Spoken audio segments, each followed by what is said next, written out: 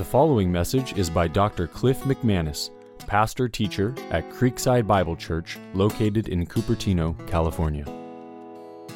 There are times where something in the world comes up and arrests the attention of everyone, and it demands our attention, I think, from a biblical point of view. That happened, I remember, when we were going through the book of Ephesians back in 2007, and then there was that mass shooting at the school there at Virginia Tech, and we just stopped, changed my sermon, because the whole country was talking about it, and struggling of how do we think about this, how do we process this, why would God allow this to happen? And it was a great opportunity to look to God's Word to help us think through something like that, something tragic, something extraordinary, something different, out of the ordinary. We also did that when COVID hit, when the world stopped. We put a hold on our series in the Gospel of Luke, and we got to deal with the world events from God's point of view, which means from a biblical point of view. And it's always a good opportunity to go to God's Word. And are there biblical principles by which we can think through and assess as we're confronted with particularly events that were unexpected, spontaneous? We don't interact with them often. People struggle with how to think about it, assess it, whatever. So one of those events has arisen as well, just by virtue of it being on the news. Every news outlet for the last almost 2 weeks, and they call it the Asbury Revival. I know because many of you have actually asked me about it, my thoughts, as well as other pastors and elders. The whole country's talking about it. It's actually being talked about and discussed all over the world for the last 2 weeks, the Asbury Revival. And originally I thought, this will pass, be small scale. Well, it just kept going and getting more and more exposure, more and more questions, especially in the Christian community. And there have been plenty of Christians on the spectrum discussing this, trying to analyze it, give perspective from one end of just completely endorsing this whole thing, that this is the second Pentecost, Acts chapter 2, to the other end of the spectrum where Christians were completely dismissing it as just sheer emotionalism and subjectivism. So I've been scouring the news and paying attention and even watching the live feed of this supposed Asbury Revival. Some of you might not even know what I'm talking about because you don't watch the news. That's okay. I'll bring you up to speed. But today I'm not here to talk about the Asbury Revival as much as go to God's Word and be able to think through biblical principles of how to be discerning so that for the rest of your life as a Christian, you are reminded of God's Word and the sufficiency of God's Word. That's the great thing about God's Word and the doctrine of the sufficiency of the Bible. The sufficiency of the Bible means that God has given us everything we need to know in Scripture, in the Bible, to confront and deal with everything that comes our way in life. We can rest in God's Word. The Bible has an answer for everything. That's the sufficiency of Scripture. Even something that's not specifically mentioned in the Bible, there are principles that intersect with that issue to help us think it through and be in line with God's thinking on that matter. And a so-called revival that's taking the world by storm definitely has principles in the Bible that intersect with it to help us assess it, understand it, be discerning, come to some conclusions on our own, not just this recent occurrence, but should it happen again, and it will in different forms of it. So the sermon of the day is now, I'm just calling it Biblical Revival, which doesn't do justice to what I want to talk about. Biblical Revival.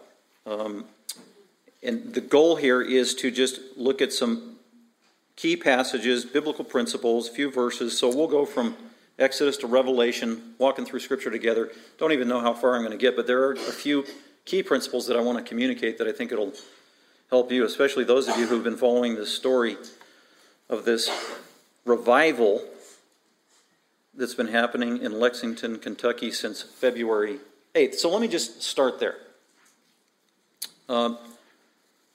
We'll introduce what this Asbury Revival is, and then from there spend the rest of the time in Scripture.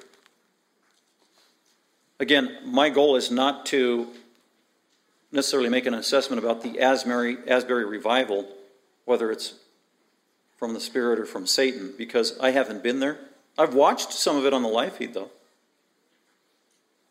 gotten input from people I respect and trust who are discerning. A personal friend of mine actually was there last Sunday in the facility, sitting in the pew for a couple hours, praying, listening, watching, talking to people. Gave their summary assessment, which I think is reliable. That's an eyewitness of someone I know personally. But again, that's not my goal. The goal is to look to God's timeless, unchanging principles from His Word that can help us. But anyway, so here's the scenario. The Asbury revival that has been talked about from CNN to New York Times to Fox News to the Atlantic Magazine to CBS and NBC and virtually every single news outlet, not even counting the Christian news outlets, CBN, which is the largest Christian news outlet in the world, and then Christianity Today had a major article on it, all giving their opinion, their assessment, what they thought. So everybody's talking about it. This unprecedented, very rare so-called revival that started on February 8th. It was a Wednesday. It began on a Christian college campus is where it started. So this is February 8th, so it was just this month. And supposedly it started on February 8th, where they had chapel at the small Christian college in a city near Lexington, Kentucky, called Asbury University. And after the chapel service that they have every Wednesday, about a handful, 20 students remained after the chapel and decided to, let's keep praying, let's keep singing, let's keep doing music. And they continued to do that, and they never left the building. And more people heard about it, and supposedly there was a revival. And so it began to draw the attention of many people because it just kept going. They didn't ever leave that Wednesday. It went into Thursday. Primarily, it was driven by these young people, these college students, singing music. So they're up on the stage in the chapel facility, and that's really the characteristic of it. What did this revival look like? It was singing. It was driven by singing and music from those up on the stage, and some spontaneous prayer and those kind of things. And so that went on from February 8th till just recently for 9 days in a row, nonstop, until this last Thursday when somebody declared, I don't know if it's the Holy Spirit, said, okay, revival's over. And they closed up shop. So it went on for 9 days. But in the meantime, the entire world caught wind of it, that there was an unprecedented revival, or at least a rare incident. People around the world literally flying in, even from Japan and other countries, states across America, people flying in to see, to witness what was going on at this revival. So it did draw a lot of attention, a lot of people. They had hundreds and hundreds, if not thousands, of different visitors from around the country and around the world coming to see what was going on, what, quote, God was doing, quote, what the Spirit was doing, quote. These are some of the statements that were being made. God is, quote, pouring out His Spirit, quote, like He rarely does or has done at this small Christian college of 1,600 students in Lexington, Kentucky, at Asbury University.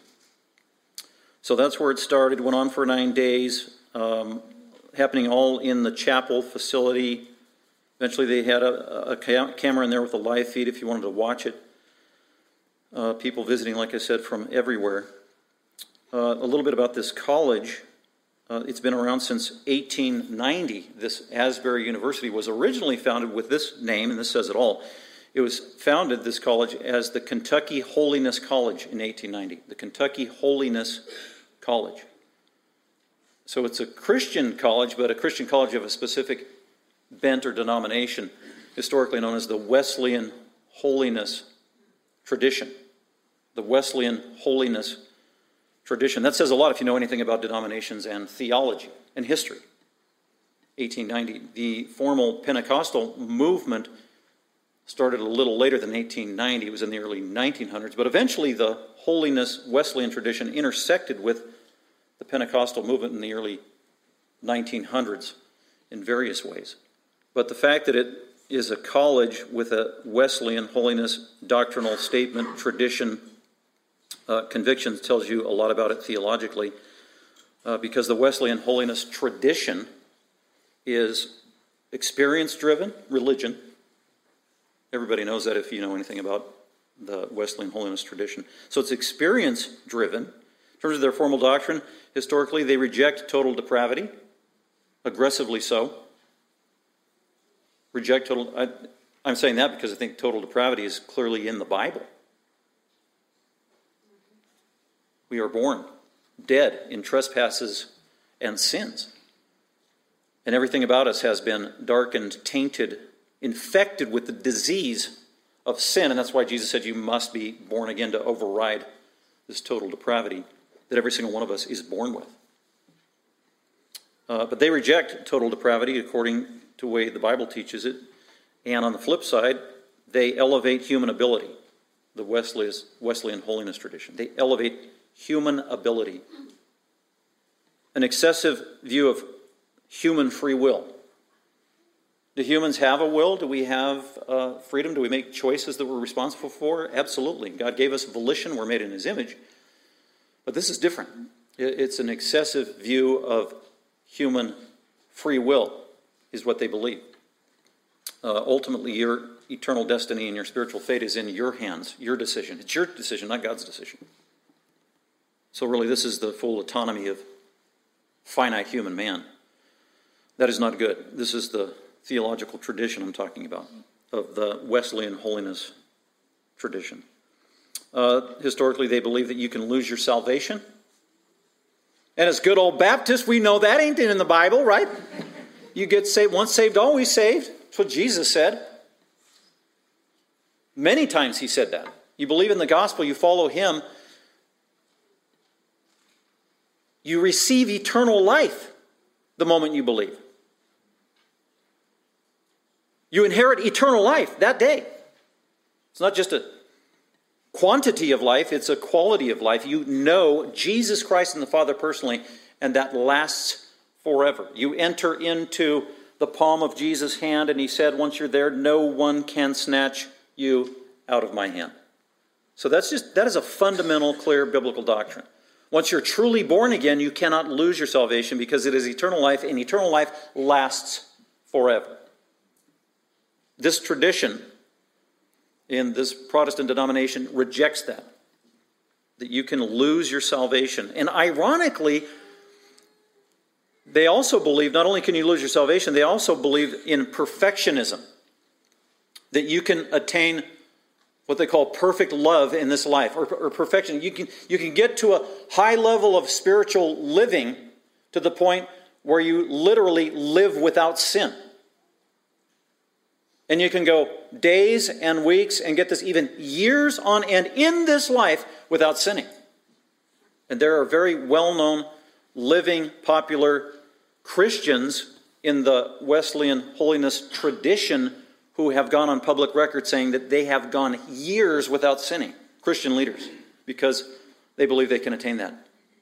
They've gone years without sinning. I always want to say, can I talk to your wife about that? Let me ask her. Anyway, but we know that's just categorically unbiblical. As a matter of fact, 1 John chapter 1, verse 8 and 10 say that anybody says that is a liar, they're lying. That's what it says.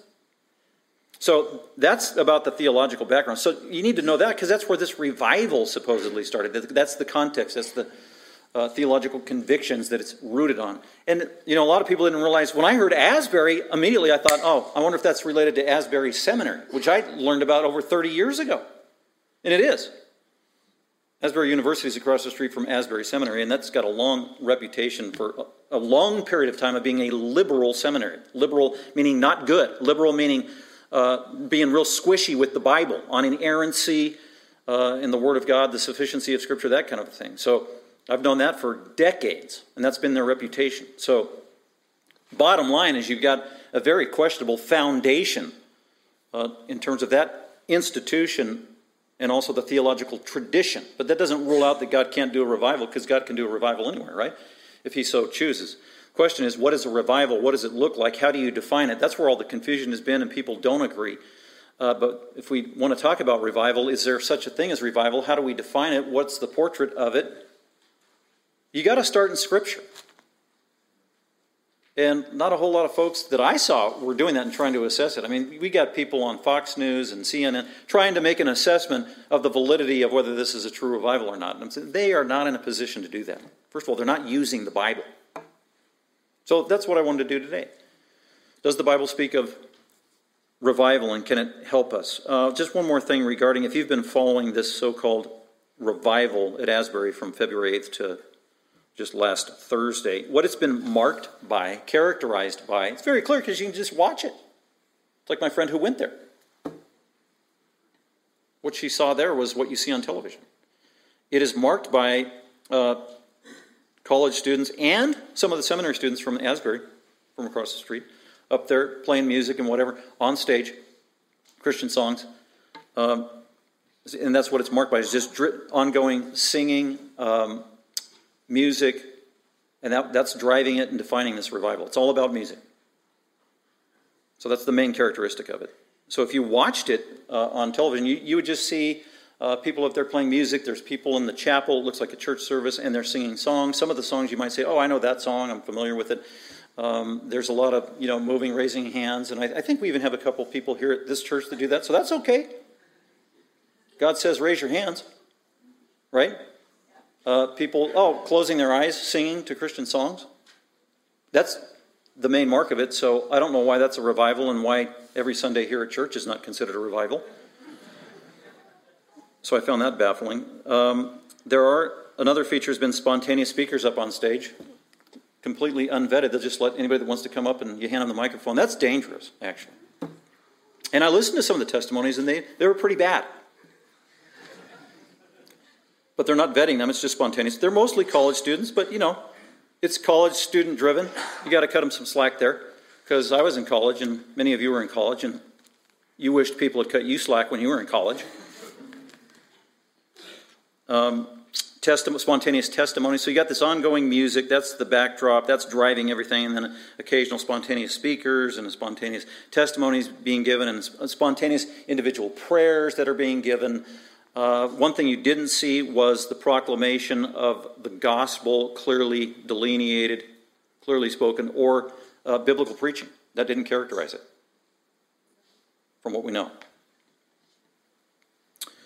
So that's just some of the highlights there. Here's CBN, like I said, one of the largest news outlets in the world, declared early on, this was a quote that they said in their assessment of Asbury, what began as a normal chapel service on that Wednesday, quote, turned into the manifest presence of God, end quote. Turned into the manifest presence of God, end quote. That's a startling statement because of what that implies and what that means. The manifest presence of God was happening at this Christian college. Manifest presence, what does that mean? That means, literally what it means is that you could actually see God. Now, the Bible says God is spirit, God is invisible, no man can see God and live, and yet this statement that, wow, this was extraordinary because you could actually see the manifest presence of God. Now, from a biblical point of view, there were times of the manifest presence of God, and it was very clear, and God said this is the manifest presence of God, whether it was a theophany, God coming down in the form of the angel of the Lord and took on a human form, as in Genesis 18, that's the manifest presence of God. Or in the days of Moses, as he's leading the Israelites by a pillar of fire by night, and also that pillar of God's presence during the day for 40 years. That is literally the manifest presence of God, the Shekinah glory. And that's the only manifest presence of God that the Bible talks about that's on earth. It's rare, it's occasional. There's the manifest presence of God in heaven, of course, but on earth, very rarely. So that is definitely overstating the case. And I think for Christian leaders to get up and say that to the Christian church and the Christian world, oh, you need to go to Asbury in Kentucky to see the manifest presence of God. I don't know how that makes you feel, but it kind of made me feel kind of left out. Like, oh, I'm missing it. I get God's in Kentucky this week. So there are so many quotes I couldn't write them all down. That one caught my attention. Another one woman, it was sad. She was excited though. She was interviewed, gave her testimony. She said, quote, I traveled across the country, got on a plane, spent money. Heard about this revival. I got on a plane. I traveled across the country because I wanted to see God's presence, end quote. This is probably some sweet, sincere Christian lady for all we know. But she felt left out. I got to spend money and fly in an airplane to go to Kentucky, to this little town, college town, to see God's presence. Because I can't see God's presence back at home. I can't see God's presence in my own local church, or in my Bible study, or in my godly Christian home. That's a problem. Where do you need to go to see God's presence? And then, like I said, statements like this, quote, God is pouring out his Spirit, end quote, in Kentucky. Well, I know that for a fact that's not biblical. God is not pouring out his Spirit in Kentucky. At least with that phraseology, because that phraseology is specific and it means something. God pouring out his Spirit was a promise God gave in the Old Testament to Ezekiel, to Joel, very specifically on the day of Pentecost, and that happened in Acts chapter 2. That was the birth of the church. That was a one-time event, never to be repeated, replicated the way it was on the birthday of the church, fulfilling Joel chapter 2 and Ezekiel 36 and 37, when God poured out his Spirit and began the church. And from that day forward, the Spirit of God would come and literally reside and live in anybody who believed in the gospel of Jesus Christ. So you don't have to travel hundreds and thousands of miles to go see the Spirit of God somewhere else. If you're a Christian, the Spirit of God lives in you. He lives in you. You don't have to go over there. Romans chapter 8 says the Spirit of God lives in you if you're a Christian. Romans 8. Then a couple verses later it says Christ lives in you. Isn't that amazing? Christ lives in you. 2 Corinthians says the same thing. Christ is in you. Examine yourself to see if you're in the faith, and if you are, Christ is in you. Jesus lives in me, literally through his Spirit. The Bible tells us we don't need to feel left out. If we want true revival, and whatever that means, revival at a minimum is getting closer to God, right? Knowing God, knowing what God wants, feeling related to him in a close and intimate way. And the only way you can do that is through Scripture and what the Bible says. And God's told us how to do that. First, it starts with believing in the gospel of Jesus Christ, where you repent of your sin and believe in him, and you're adopted into his family. There's no greater revival than that. That's the greatest miracle of all, is becoming a Christian. Going from a sinner to becoming a saint. Being transformed and adopted from out of Satan's kingdom, his spiritual kingdom, into the kingdom of his beloved Son, like Colossians 1 says, when you became a Christian, that's what happened. There's no greater spiritual reality than that. You don't need something more if you're a Christian.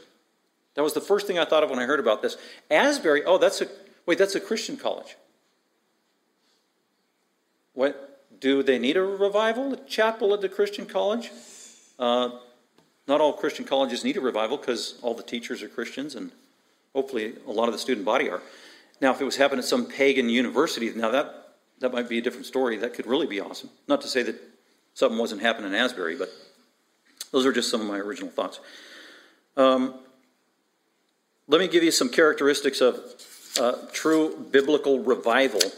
And after I read that list, we'll look at a couple of options in the Old Testament, one from the Old Testament and then one from the New. But if you took all the biblical revivals in the Bible, that would be an interesting study. First of all, it'd be an interesting question. How many revivals are actually listed, described in the Bible? Christians don't even agree on that. Very well-known Bible teacher this week he listed a handful. He said there are only 3 in the Bible, and I'm thinking, no, there's more than that. And he listed Pentecost as one of them. And I would say, technically, Pentecost was not a revival. It's not a revival. That was fulfilled prophecy. That was the pouring out of the Spirit of God at the birthday of the church. That wasn't a revival. That's in a class all by itself. Revival, the days of Josiah. We're going to look at that in just a second. 2 Chronicles 34 and 35. That was a revival, actually. Acts chapter 19, with the ministry of the Apostle Paul in the pagan city of Ephesus, that was a revival. In the days of the judges, if you know your Old Testament well, remember how they would go into spiritual decline and then hit rock bottom? And then they'd cry out to God? And then God would send a deliverer. He'd send one of the judges to bring about spiritual revival. The cycles of Judges were cycles of spiritual revival. And the catalyst for it all, what started it all, was the Word of God being proclaimed and declared. The Bible, Scripture, God's truth. Whether it was written Scripture being reread and proclaimed and taught, or it was a prophet of God who was bringing direct revelation from heaven as the spoken Word of God. That is the common denominator of all revivals in the Bible, in the Old Testament as well in the New. So let me list a couple of more features of true biblical revival. They are few in history. They didn't happen very often. They were routinely preceded by great spiritual decline. I'll say that again. They were preceded by great spiritual decline. That would be true in the days of Josiah. He was preceded by Manasseh, horrible king for 55 years, who basically banished the religion of Yahweh out of the entire area of southern Israel. So much so they burned the Word of God. They couldn't even find a copy of the Bible in Josiah's day in 620 BC because they all got burned. They didn't have a copy of Scripture. So they hit rock bottom, spiritually speaking, just prior to the revival of Josiah in 2 Corinthians 34. The period of the Judges, where there was great revival, it always hit rock bottom, spiraled down. And before there was that revival and God sent his preacher, there was great spiritual compromise and decline at a wide scale. And like I said, every one of these revivals is driven by Scripture, dictated by Scripture, defined by Scripture. What also characterized even in the days of Nehemiah, if you read at the end of Nehemiah brought revival to the people, to the compromisers, to the sinner, to the spiritual decline that had reached. And what was he doing? He was proclaiming the Word of God. He was calling them back to Scripture. He's literally grabbing some of these Jewish Levites who should have known better by the beard, pulling your face, and look at what the Word of God says. You're a compromiser, calling them to repentance. And they did, as they were humbled and crying out repentance in light of Scripture, the Bible, not based on emotion, but in light of God's objective truth. So this is true of biblical revival. Driven by Scripture, calls to repentance. They hear the Word of God. The Spirit of God is working with His Word on the hearts of people, convicting their conscience. And when they are humble and they respond and they repent of sin. They turn from sin. There's a great sense of sin and guilt, and they cry out to God for forgiveness. It's not driven by emotion. Emotions are the byproduct and result following truth, informed by truth. What's driving the revival is objective biblical truth. Here's another interesting feature that you didn't see at this recent revival, is every revival that I could find in Scripture, and maybe there's one that I didn't notice and you could point it out to me, but the revival under Josiah, the revival under the Judges, the revival under Paul, the revival under, there was another one I was thinking. Every one of those revivals was sanctioned by an authority figure who represents God. A legitimate authority figure who represents God. Whether it was Nehemiah, the judges that were literally sanctioned and sent by God, Josiah the king, the godly king of Israel, spearheaded and led that revival. The days of Ezra the priest, God used him to bring about a spiritual revival. Every single revival that I could find in the Bible was spearheaded by someone, an authoritative figure that was sanctioned by God and represented by God as they used the Word of God, and the Holy Spirit worked on that and brought revival. So be discerning and see, okay, look at this so-called movement, this so-called spiritual thing. Is there a sanctioned, authoritative figure that represents God and His Word? And we know what that would be in New Testament times. And lastly, and probably most importantly, at least in our day and age, revivals are gospel-centered. They're gospel-centered. The Apostle Paul said in Romans 1:16, I'm not ashamed of the gospel, the good news of Jesus Christ, for it is the power of God. There's revival. Revival, usually we think, we are looking for spiritual manifest power, life-changing power, divine power from heaven that does things and changes people. And Paul says, I'll tell you where the power is. That's Romans 1:16. I am not ashamed of the gospel. The gospel, the content of the message of Jesus Christ, who He is and what He did. There's nothing emotional about it. It's objective truth of a historical reality of who Christ is and what he did. I am not ashamed of the gospel, for the gospel is the power of God. You want revival, you want power? It's got to be gospel-centered and gospel-driven. So the one friend that I had that went to, sat in, observed, her one comment was, I did not hear the gospel proclaimed one time. Maybe it was because she couldn't be there all 9 days. But an extended period of time, and it wasn't. And then first, that's Romans 1:16, and then 1 Corinthians 1:17. Galatians 6, Paul says the same thing. It's all about the gospel. And Jesus Christ, he is central, he is primary, he is preeminent, he needs to be in all things. So that would be the last characteristic of true biblical revival, is that it has to be Christ-centered. It will be Christ-centered. As you look at it, you assess it, and the testimony you hear, Jesus Christ is being exalted. Jesus Christ is being lifted up. John 16:14, Jesus said, I'm going to send the Holy Spirit, but here's his job. The Holy Spirit, he is not preeminent. He's not the priority in terms of being exalted above Jesus Christ. His job is to exalt Jesus and point to Jesus. And he delights in that role, the Holy Spirit. So any true revival or true spirituality is going to be characterized by the exaltation of Jesus Christ, not exalting the Holy Spirit over Jesus Christ, where you hardly even hear about Jesus and all you hear about is the Holy Spirit. That is defective. That lacks biblical balance, clearly from Jesus' words himself. John 16:14.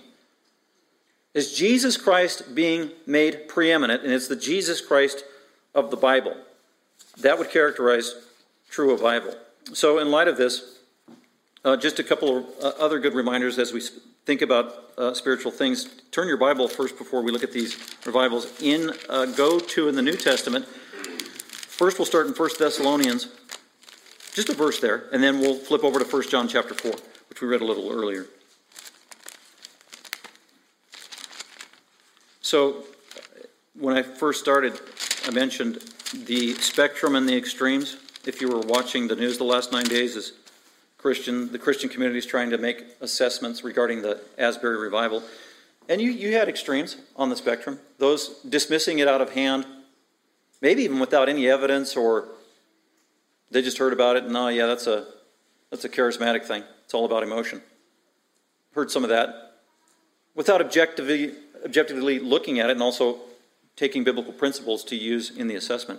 And then the other extreme is that, it must be true, and everything about it is acceptable, and there was no vetting, there was no discerning, there was no scrutinizing, just sheer based on hearsay, and, this is great, God's doing something new. We don't want to be in either one of those extremes, and that's where 1 Thessalonians can help us. 1 Thessalonians chapter 5, verse 19 says, do not quench the Spirit. Don't undermine the work that the Spirit of God is doing. So we don't want to just haphazardly throw a wet blanket on something special that God might be doing. That would be against the will of God. But God is working all the time, right? How often is the Spirit of God working? 24/7, constantly throughout the world, everywhere, all the time. Maybe God's Spirit was doing amazing things in your own personal life in the last 9-10 days. Maybe you had a spiritual revival at your house or within the circles of your family or colleagues at work. And maybe somebody who was not a Christian came to know Jesus Christ and got saved in the last 14 days. You talk about a revival, that's the greatest revival of all. That's the Spirit of God working on the hearts of sinners. So we are all for the work of the Spirit of God. We are dependent completely on the work of the Spirit of God. And that's why this is legitimate, where Paul cautions us, don't quench the Spirit of God, don't quench his work. Don't minimize what the Spirit of God is doing. I think you minimize what the Spirit of God is doing when you isolate it to rare incidents on specific locations once every 14 years. The Spirit of God is working here. He hasn't done this, according to our records, since 1962. No, that's quenching the Spirit. The Spirit of God is always working around the world. Do not quench the Spirit. Do not despise prophetic utterances. Verse 21, but examine everything carefully. That's what we need to do. This is a Christian discipline. This is a basic Christian discipline. If you're a believer, you know Jesus Christ, this should be a regular part of your life. This is spiritually speaking. Examine everything as a Christian from a spiritual point of view carefully. Vet Everything. And what he's talking about are spiritual so-called realities. That's primarily what he's talking about with respect to your thinking and how you think about things, assess things. Don't be naive. Don't just accept everything without vetting it through what? Through the Word of God. Examine everything in light of Scripture, biblical truth, objective truth that God has given us. It needs to be examined through the Bible. So examine everything carefully. So those of you who have been exposed to the Asbury Revival since February 8th, the question is, have you been examining it carefully, meaning thinking about it from a biblical point of view and trying to do research, search the Scriptures? What are the abiding, clear, universal, binding biblical principles that play into this scenario? Those are the things that need to guide our thinking. So examine everything carefully and hold fast to that which is good. So don't dismiss it if it's legitimate, true. And verse 22 says, but abstain from every form of evil. So after you examine it, you're discerning, you vet it, and you realize, oh, this doesn't line up with Scripture. You get rid of it. That's what it says, abstain from every form of evil. Get rid of it. False teaching is evil. False spiritual movements are evil. Spiritual deception is evil. Human manipulation is evil. Violating biblical principles is evil. That's what it means. So that's a good verse to just memorize and make a regular part of your Christian life every single day. We should be examining things constantly, all the time, in keeping with God's Word. And then just the second verse that is a parallel to that is 1 John chapter 4. Read a little earlier. Starting at verse 1, John the Apostle says, Beloved, and he's talking to believers. If you're a Christian, beloved, do not believe every spirit. Every spirit. What's the spirit? The spirit is the spirit of man who has a message. Every time you hear something coming down the pike, some spiritual truth, some ideology, something that somebody is saying, some teaching, that's really what it's talking about. Some spiritual teaching that you hear and is coming out. Don't just buy into it. Don't believe every spirit. So that's interesting that John the Apostle, the beloved disciple of Jesus Christ himself, the apostle of love, here's his word to us is, don't believe every spirit. So he starts out by saying, you should probably be cautious first, instead of being naively embracing it first with respect to any kind of spiritual movement, idea, truth, or teaching that comes your way. Don't believe it. That's that's your first mode of thinking is, okay, wait a minute. I shouldn't be believing everything immediately without vetting it and examining it. Do not believe every spirit regarding spiritual so-called truth, but test, similar word, test the spirits. That doesn't mean test the demons. Test the spirits. Really this is referring to the spirit of men who carry this so-called spiritual message and what they're saying. So you read it in a newspaper, you read it in an article, you hear it on television, you see it in a video. What they're speaking is the spirit that needs to be tested. It's the content of their message. That's what he's talking about. Don't believe it until you first test it and examine it in light of the Bible. So test the spirits to see whether they are from God. How do you do that? There's only one way to do that. It's not, I have a feeling, it's my intuition, it's my emotions. It's God's revealed everything we needed to know in the Bible. See, there it is, explicitly, from God. This is the only way we know what God thinks. It's in Scripture. Test it all through Scripture. Because many false prophets have gone out into the world, even in John's day. Many false prophets. That's key, that's huge, that's almost in every New Testament book, continually warning Christians, hey, there are false teachers out there, there are false shepherds out there. Watch out, they're everywhere, they're dangerous. Jesus said that in Matthew 24, same thing. The reason they're so dangerous is because they look like Christians. The reason they're so dangerous and deceptive is they talk like Christians. They use our vocabulary. They use our verbiage. They quote the Bible. They are hard to discern. They deceive easily. We get duped. And there's a lot of them. And Jesus said they're going to be around until he comes again. So they've been around for 2,000 years. False spiritual teachers are out there right now. They're all over the place. Some of them are intentionally deceitful and some are self-deceived and they think they're actually doing God's work, but they don't realize that they are a deceiver. That's even more frightening because they are so passionate and they believe in what they're doing. So, test every spirit to see whether it's from God because many false teachers are out in the world. And what's the test? Well, it's from the Word of God, but the main test really is looking for Christ-centeredness. Is Christ being exalted? Do they have a legitimate orthodox view of Jesus Christ as the God-man? That's really what John is saying. By this you will know the Spirit of God. Every spirit that confesses that Jesus Christ has come in the flesh. John was dealing with a dominant heresy in his day of those who were spiritual and religious and preaching and even claiming to be Christians, and they weren't, but they were very deceptive, and it was hard to tell. And so John was giving them a specific litmus test. They had a wrong view of Jesus Christ as the God-man, as deity, as sinless, as eternal, as 100% man. God became a man. So it starts there. You've got to have a proper biblical view of Jesus Christ. That is the foundation, and a proper view of the gospel. If you don't have a proper view of Christ or the gospel, there is no revival. You have deception on your hands. Probably emotionalism on your hands. So with that, let's go to a biblical revival in your Old Testament, which we don't get to go to very often. So if you go to 2 Chronicles, that's after 1 and 2 Samuel, 1 and 2 Kings, and go to 2 Chronicles. So you got Moses came on the scene around 1450 BC, 1,400 years before Christ. And God gave Moses the law, the 10 Commandments, and then a total of 613 laws under the theocracy of Israel as God's people. And God said, "Here's my law, you will be my people." And the people responded, and they said they would obey. They cried out to Yahweh, "We will obey." 1400 BC. But if you look at Old Testament history, from 1400 BC until the time of Josiah, which is about 600 BC, 800 years, what dominated Israel was not obedience, was disobedience and compromise. They had good times, but for the most part, it was wholesale, categorical, national-wide compromise. From sexual immorality to false idols to compromising God's word. And so they had been plummeting as a nation. The north has already been judged by God in 722 BC. By the time 2 Chronicles 34 comes around with Josiah, God's going to come in and have Babylon and Nebuchadnezzar wipe out Jerusalem in about 586, about 20 years after this incident of 2 Chronicles 34. God is going to chasten his people Israel. Josiah is now the king. So look at 2 Chronicles chapter 34, verse 1. It says, Josiah was 8 years old when he became king. That's right, 8 years old, young man. Because he was in the kingly line.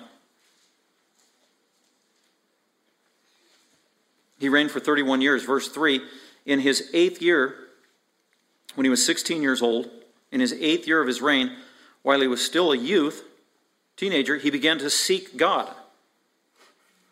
The God of his father David, King David. This is a good thing. And in the 12th year of his reign, when he was 20 years old, he began to purge Judah and Jerusalem of the high places and the Asherah, of false worship, carved images. And that's what being godly does.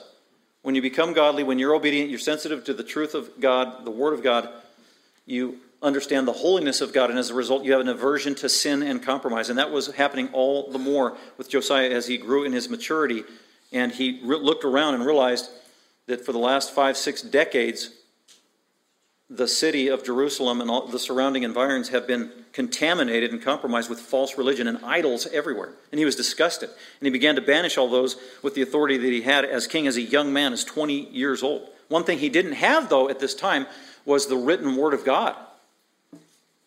Maybe he had oral stories and oral traditions and things that he was trying to remember. But the written word of God, he didn't have access to it. But he knew God at an early age, growing in his maturity, and he began a revival with dealing with sin, confronting sin. Verse 4, tore down the altars of the Baals. Verse 5, burned the bones of the compromised priests. Verse 7, tore down the altars of the Asherim.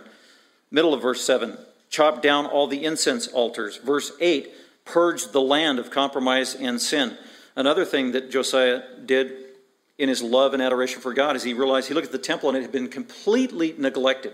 Headquarters of where you worship and make sacrifices. The temple of God, where God's presence once resided, literally, the Shekinah glory and the Holy of Holies, had been completely ignored, neglected, compromised, and he wanted to restore and rebuild the temple, or restore it.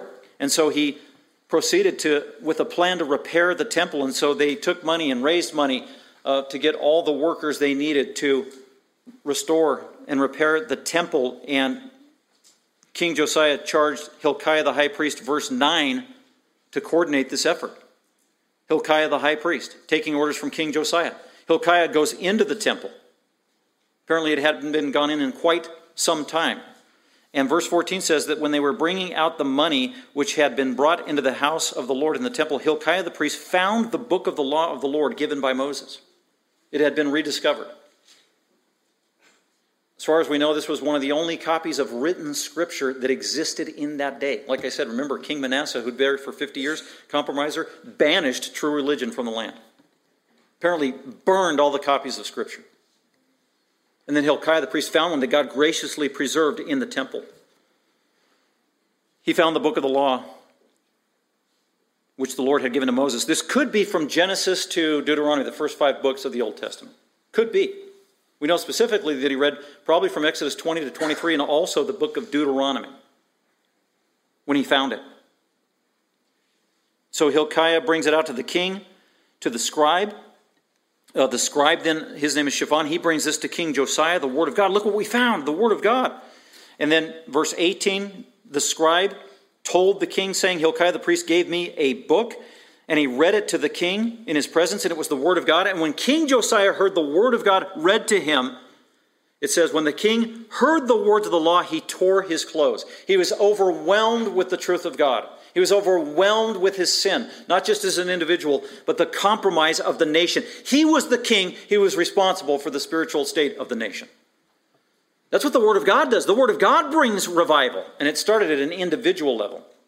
Objective truth, piercing the heart, piercing the mind, confronting of sin, exposing sin, bringing repentance, making aware the holiness of God. This is true revival. The word of God was the catalyst. Verse 21, go inquire of the Lord for me, said King Josiah, concerning the words of the book which have been. I want to know more about the Bible. I want to know more about the implications of Scripture. Verse 21, he talks about the word of God all the more and everything that was written in the book.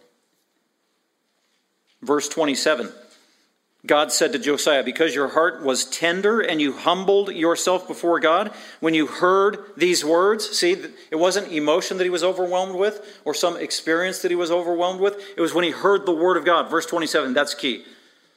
God told King Josiah, when you heard these words, when you heard my word, when you heard Scripture, that humbled you, that softened you.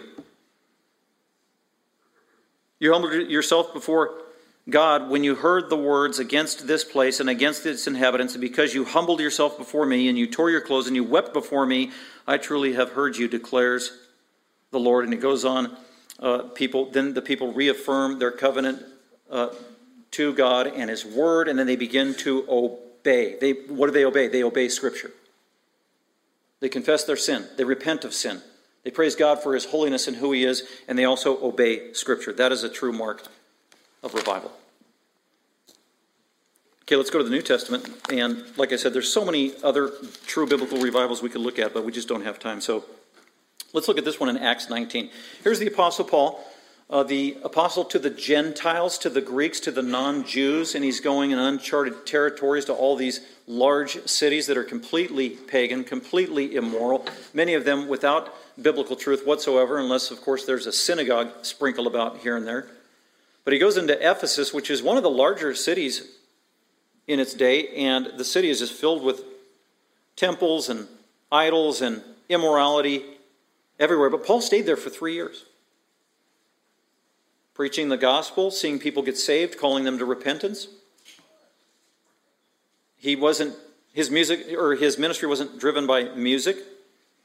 As far as we know, as we read about this revival, there was no music involved. Music is not a bad thing, but it's not what drives a revival. It's not what changes people's hearts. It's biblical truth. Acts 19. So it happened that Paul passed through the upper country and he came to Ephesus. Verse 1. Paul was in Ephesus. And he began to minister there. Verse 8. And Paul entered the synagogue and he continued speaking out boldly for 3 months. reasoning and persuading them about the kingdom of God. So what was the characteristic of Paul's ministry that brought revival in this chapter? Verse 8, he continued speaking boldly. What does that mean? He was preaching. What was he preaching? Biblical truth. That's what was driving this ministry, and that's what brought about true revival, changed hearts. Biblical truth. That's the only thing that can change people. I'm not ashamed of the gospel, for it is the power of God for salvation to those who believe. And that's what Paul was doing.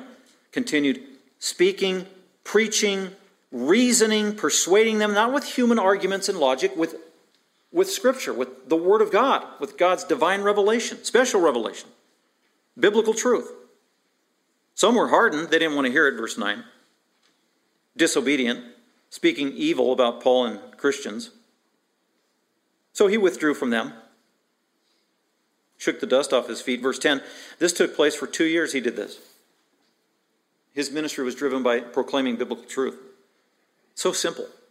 Some people think, oh, that's boring. Oh, that's inadequate. Oh, there's not enough fanfare and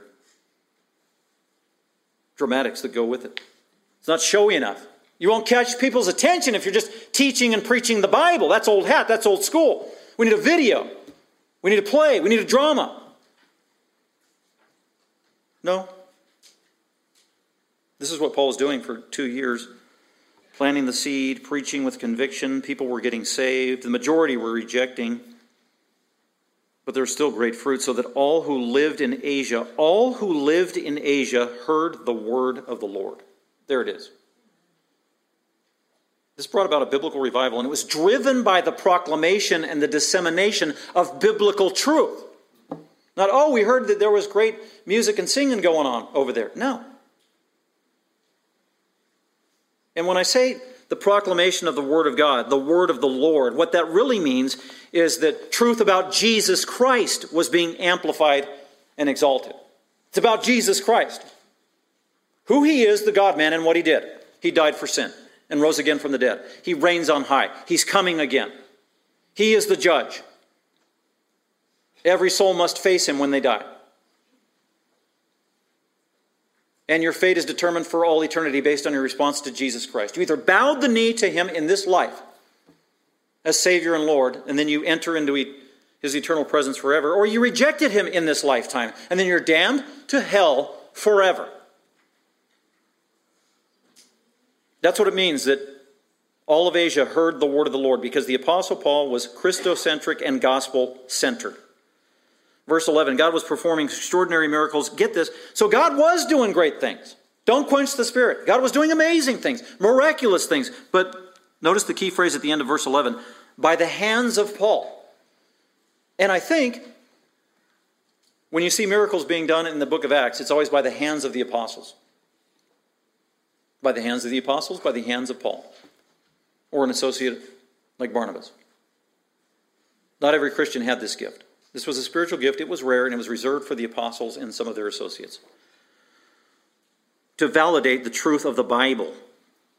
Miracles were happening, and then people are coming to Paul, and he's able to cast out demons because God allowed him to do that as an apostle. That's a rare gift that we don't have today, because we don't have apostles today. And then there were some, verse 14, 7 sons of one Sceva, a Jewish priest, were doing this. What were they doing? They were trying to mimic Paul's miracles and mimic with a fake gospel. And the evil spirit answered and said to them, I recognize Jesus and I know about Paul, but who are you? And the man in whom was the evil spirit leaped on these counterfeit false prophets and subdued or beat all of them up and overpowered them so that they fled out of that house naked and wounded. This became known to all, both Jews and Greeks, who lived in Ephesus, and fear fell upon all the people, and the name of the Lord Jesus Christ was being magnified. There it is again. This is Christ-centered. That's a true revival. Christ-centered.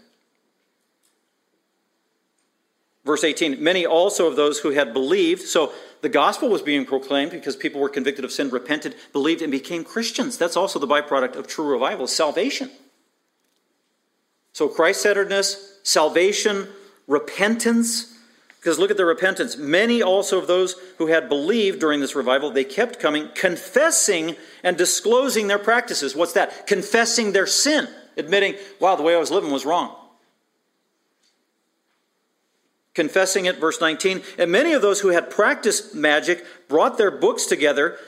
They used to be involved in sorcery and the ways of the world and demonic worship, and they heard the gospel and they believed and they were convicted and they got saved and they confessed their sin and God changed them and they were convicted, and as a result they knew they needed to get rid of their old life, make a cut, and they did.